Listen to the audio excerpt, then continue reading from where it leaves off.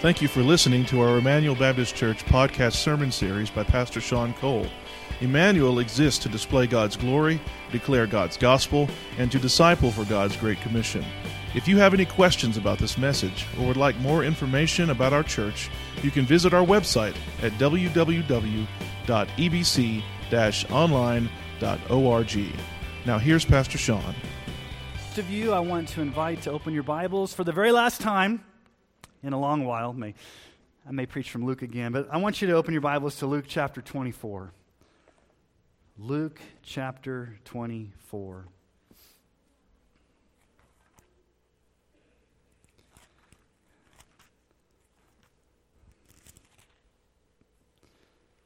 Many of you may be familiar with the world's strongest man competitions. You maybe have seen those shows on ESPN or other sports channels that really started back in the 70s when these freaks of nature would do these very bizarre things to show how strong they were. For example, they would pull trucks on their, like 100 meters to see how far they could pull a truck. Sometimes they pulled airplanes.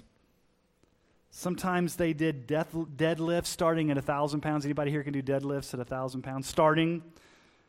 They carry refrigerators on their backs. Kind of crazy. I went to the Guinness World Records website and got some very interesting information. This guy from England named John Evans, he balanced a 352-pound car on his head for 33 seconds on May 24th, 1999. Another guy from Canada pulled an airplane weighing over 200 tons a distance of 28 feet on an Air Force base in September of 2009. Strong man competitions.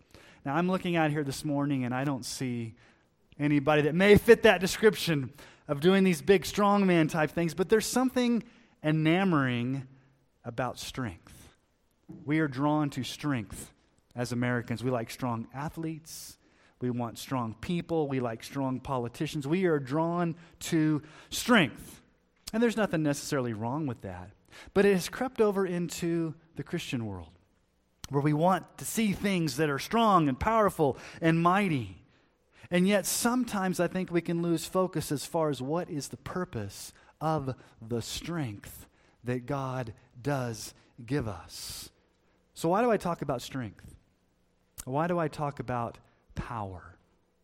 Well, we come to this final passage in the Gospel of Luke, and Jesus ascends to heaven, and he promises that the Holy Spirit will come and clothe the disciples with power. Power from on high. Something more powerful than a strongman competition, something more powerful than pulling an airplane or putting a refrigerator on your head, God's power.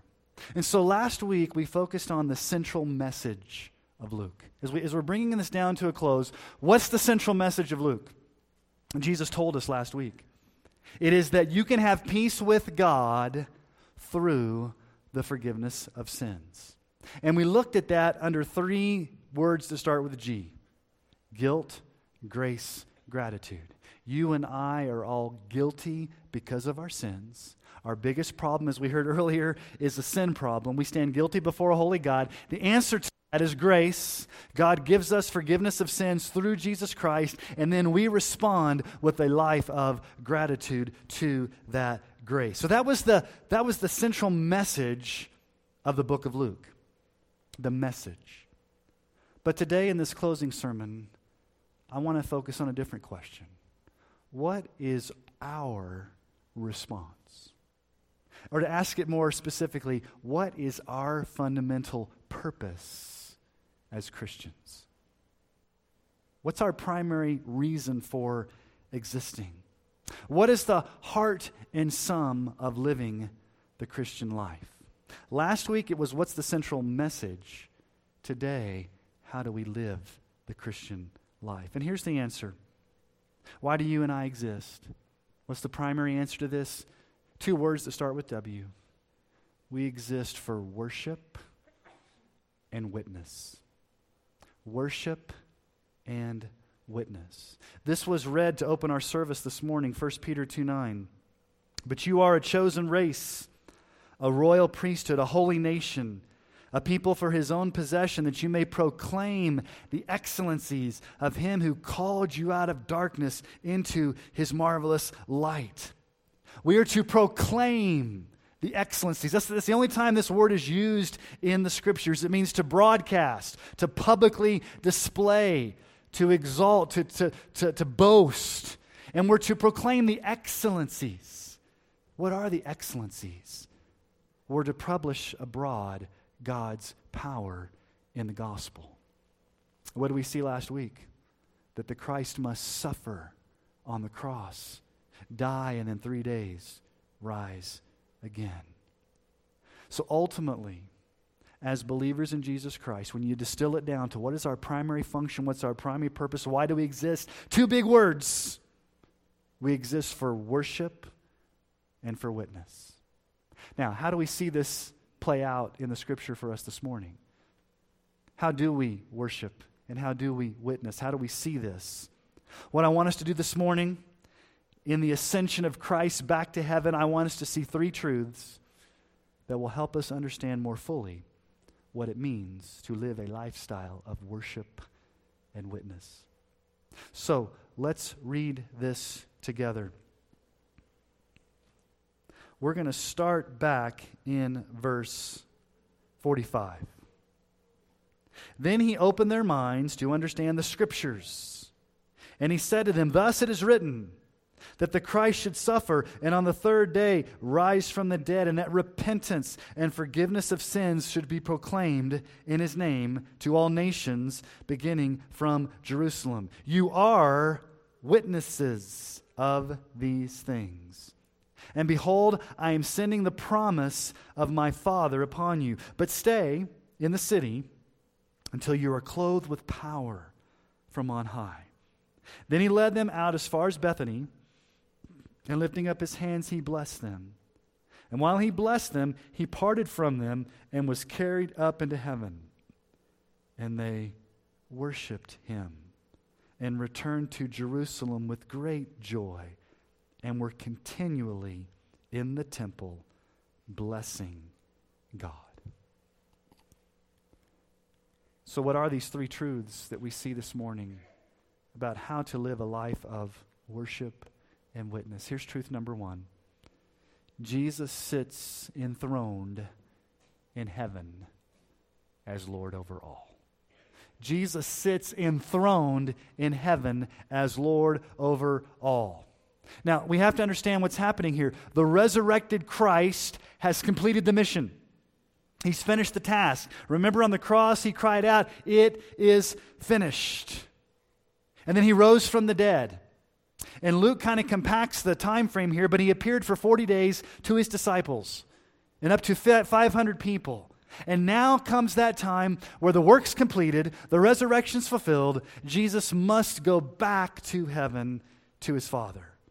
And as he goes back to heaven, he will be enthroned at the right hand of the Father, seated as King of Kings and Lord of Lords. Now, Jesus has already alluded to this in the Gospel of Luke. He's already talked about this. In Luke 22:69, he says, "From now on, the Son of Man shall be seated at the right hand of the power of God." Now, the Pharisees and the religious leaders had no idea what he meant when he said it at the time, but Jesus will be seated next to God in power. Luke 24:26, "Was it not necessary that the Christ should suffer these things and then enter into his glory?" Ascend back up to glory. And then Mark's gospel says it this way. Mark 16:19, "So then the Lord Jesus, after he had spoken to them, was taken up into heaven and sat down at the right hand of God." Seated in heaven as King of Kings and Lord of Lords. Now, Luke also wrote the book of Acts. So skip over John for a moment and go to the opening words of Acts. So Acts is the sequel. Didn't know if you knew that. Acts is the sequel to the Gospel of Luke. And Luke gives us another account of the ascension of Jesus. So as you go to Acts chapter 1, you look at verses 9 through 11. I just want you to, instead of having it on the screen, I want you to see it with your own eyes, just so you can see it there. Acts 1, verse 9. "When he had said these things," that's Jesus, "as they were looking on, he was lifted up, and a cloud took him out of their sight. And while they were gazing into heaven as he went, behold, 2 men stood by in white robes and said, Men of Galilee, why do you stand looking into heaven? This Jesus who was taken up from you into heaven will come in the same way as you saw him go into heaven. Jesus ascended into heaven in a cloud. He will come back from heaven in a cloud. And so Jesus ascends back up to heaven to be seated as King of Kings and as Lord of Lords. So here's the issue. Whether you like it or not, Jesus is absolutely Lord over all. Whether you acknowledge it or not, Jesus is absolutely Lord over all. Because Paul tells us in Philippians chapter 2, verses 9-11, Therefore God has highly exalted him and bestowed upon him the name that's above every name, so that at the name of Jesus every knee should bow, in heaven and on earth and under the earth, and every tongue confess that Jesus Christ is Lord, to the glory of God the Father. We exist for worship. And what does that mean? It means we submit to the absolute lordship of Jesus over all. He is King of Kings and Lord of Lords, seated in heaven, ruling and reigning. The ascension shows us that the work is complete. He finished the task. He died on the cross. He rose again. It is finished. Now it's time for him to go back up to heaven, and then he will come back one day in power and glory. So here's the question for you. Do you submit to the absolute lordship of Christ in every area of your life? Every area of your life. Or do you pick and choose what parts of your life you want Jesus to be Lord over? Now, you really can't do that. You can think that you're doing that, but you can't pick and choose. Jesus is absolutely Lord. The issue is, do you submit to him as Lord? Do you bow the knee to him as Lord? Because one day every knee will bow and every tongue confess. Here's the point. Do it now. And do it now with joy, as opposed to waiting till that day when it's too late. He is absolutely Lord. Now, until Jesus comes back in power and glory, there's a second truth we need to understand. Here's the second truth that we see in this passage of Scripture. The Holy Spirit empowers us to witness to all people. Now, Jesus tells them right there in the text. So let's go back to Luke. Sorry to take you to Acts for a moment, but I wanted you to see that. Go back to Luke. He says there in verse 47, repentance, and we talked about what repentance was last week, forgiveness of sins should be proclaimed, preached in his name where? To all nations, beginning from Jerusalem. To all the nations. Paul says in Romans 1:16, I'm not ashamed of the gospel, for it is the power of God for salvation to everyone who believes, to the Jew first, and then to the Greek, or then to the Gentiles. Now, the mission would start in Jerusalem.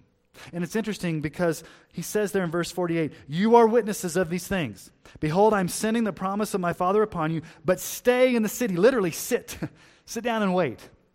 Wait in the city until what? Until you're clothed with power from on high. And we know from Acts chapter 2, that's the day of Pentecost, when they are clothed with power on high. And that's the pattern of the book of Acts. It starts in Jerusalem, and then it goes out to Judea, then Samaria, and then to the utter ends of the earth. And do you realize this has been God's plan from the very beginning?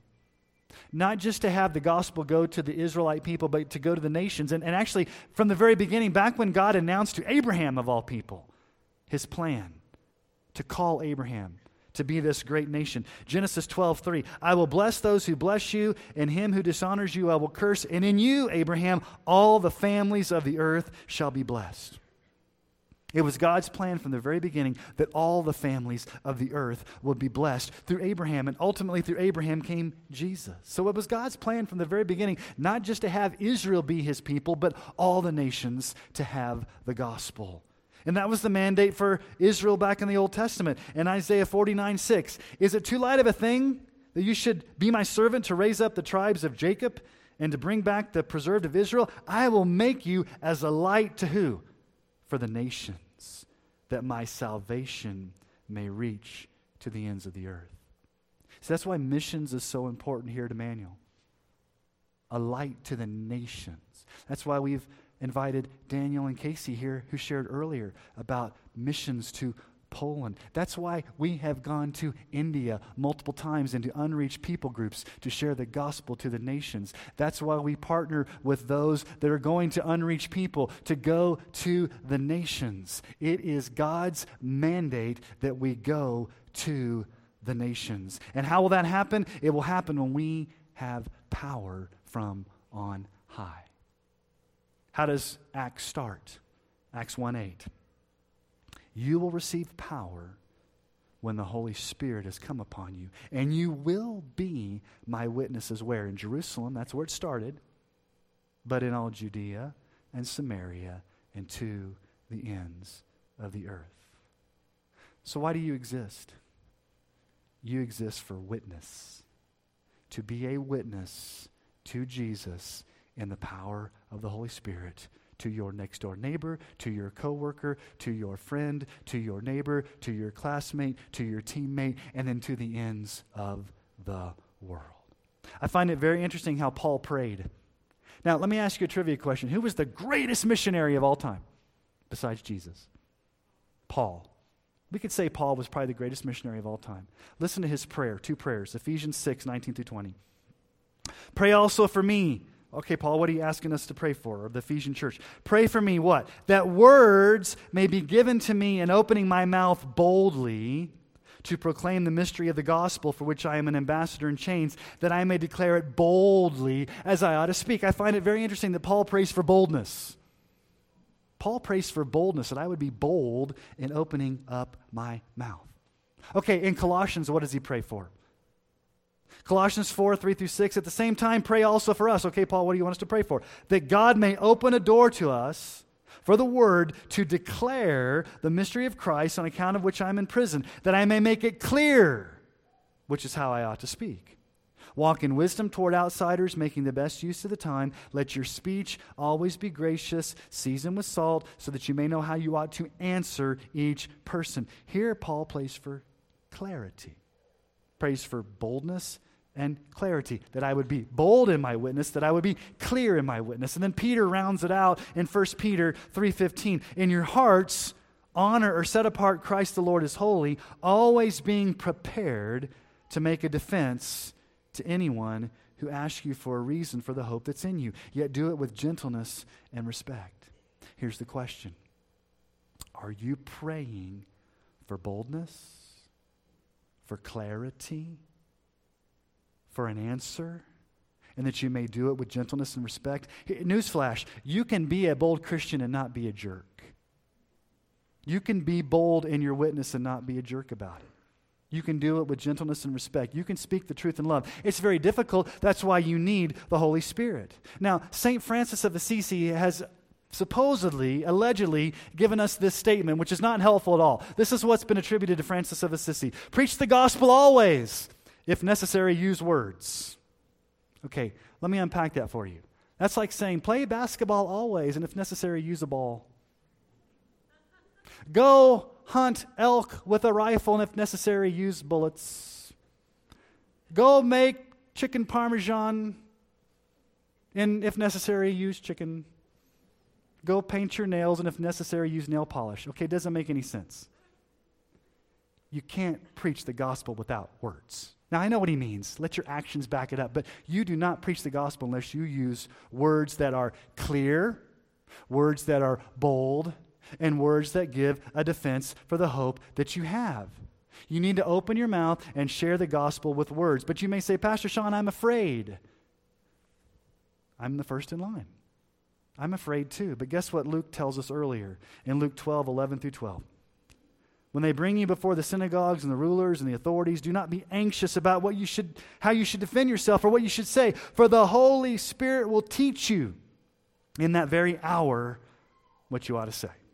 Now, here's the danger that happens sometimes when we think about the Holy Spirit's role in witnessing. We're waiting for that zap. I'm not going to say anything until I get zapped with the Spirit. I won't say anything until I get zapped. Once I get zapped, then I'll open my mouth. Now, here's the problem. The Holy Spirit's usually waiting for you to open your mouth. And then when you open your mouth, you'll find that He's there right before you to give you words to say. So in other words, don't wait for the liver shiver. Don't wait for the zap. Don't wait for the tingling before you share. Open your mouth and share and trust that the Holy Spirit's going to give you the words to say. Because if you wait for the zap, you know what I mean by the zap. If you wait for the Spirit to somehow prompt you, you may be waiting a long time. Just open your mouth and speak. Here's the issue. Here's the issue. Jesus says, you will be my witnesses. He doesn't say you might be. You may be, whether you feel like it or not. Here's the point. You're going to be a witness, whether you know it or not, or whether you like it or not. The question is this: will you be a bold, clear, urgent, faithful witness, or will you be a silent, fearful, confusing, lazy, poor witness? Lax. You will be witnesses. So Jesus says, you'll be clothed with power on high. You will be my witnesses. So here's the first two truths. Number one, Jesus is absolutely Lord. He's ascended to heaven. He's seated at the right hand of the Father in power and glory, and he's coming back one day. And until that day comes, number two, he's empowered us, the Holy Spirit, for witness to all the nations, beginning in Jerusalem and then going out to all the nations. But here's the third truth.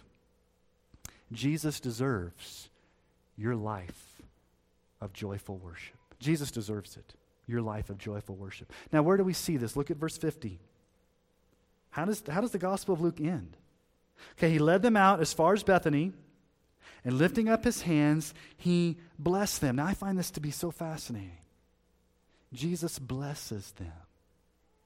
He shows love and compassion and blesses them right before he leaves, because he knows they're going to be afraid. He knows that this is the last time they're going to see him. So in love and compassion, he blesses them. Now, how does he bless them?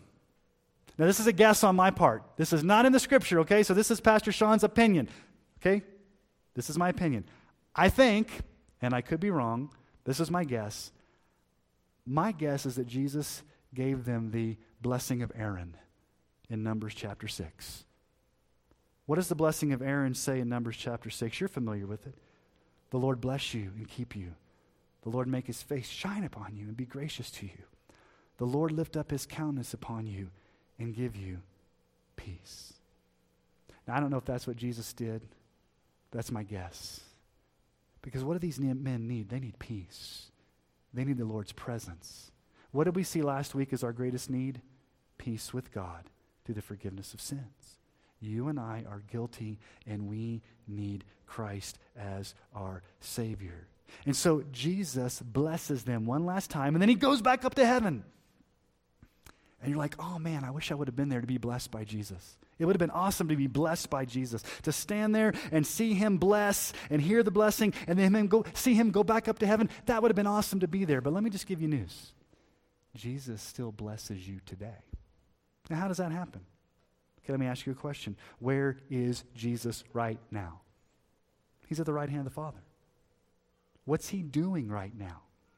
He's interceding for you. He's praying for you. He is representing you. In other words, he is blessing you even to this day. I want you just to picture in your mind, I don't know if this is how it is, but just picture in your mind, Jesus is seated in heaven and his hands are out towards you and he's blessing you. He's praying over you. He's there for you. What does Romans chapter 8 verse 34 say? Who's to condemn? Christ Jesus is the one who died. More than that, who was raised, who is at the right hand of God. And what's he doing there? He's interceding for us. He's there for us. He's praying for us. He's defending us. He's blessing us. Hebrews 7:25.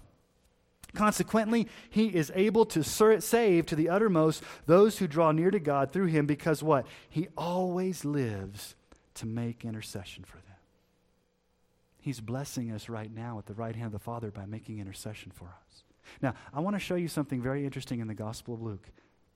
Luke bookends his gospel on the front end and on the back end.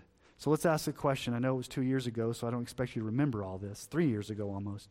How does Luke begin? Okay, think about the angel Gabriel comes to Mary.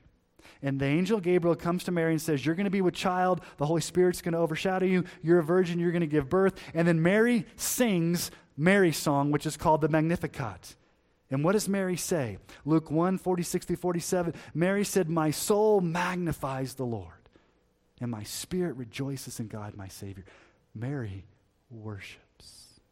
Okay, what happens when the angels announce to the shepherds that Jesus is going to be born in Bethlehem? In Luke chapter 2, verses 10 through 11.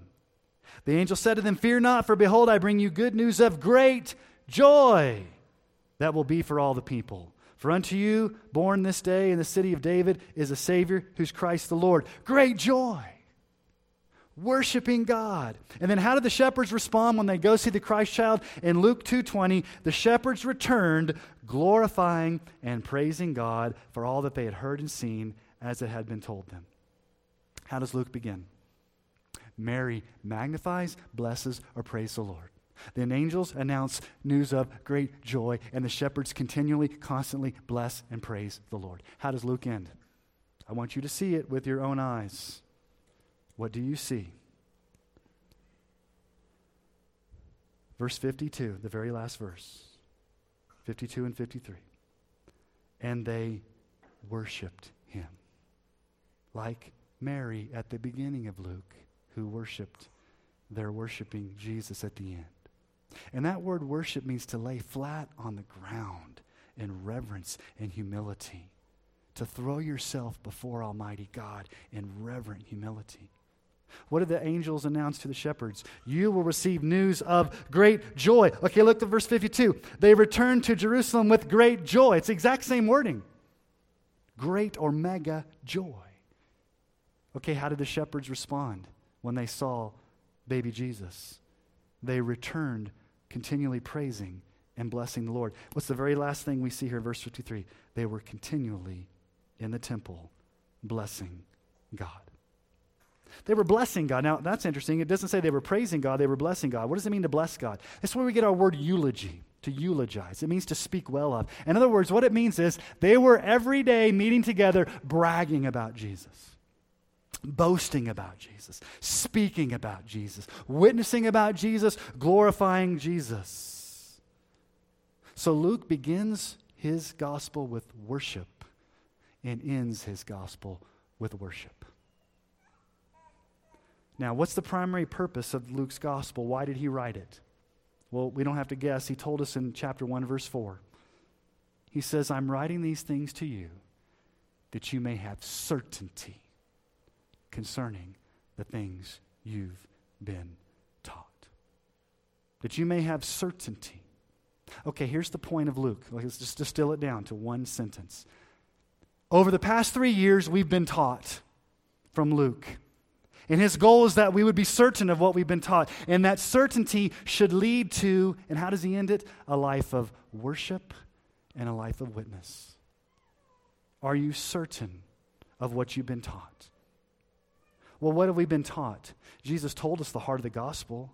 Look at verses 46 and 47. What is the main thing that Jesus wants us to remember here at the end? Verse 46, it is written that the Christ should suffer, that is on the cross, and on the third day rise from the dead, the resurrection, and that repentance and forgiveness of sins should be proclaimed, that's witness, where? To all nations, beginning from Jerusalem. The gospel. Be certain of the gospel.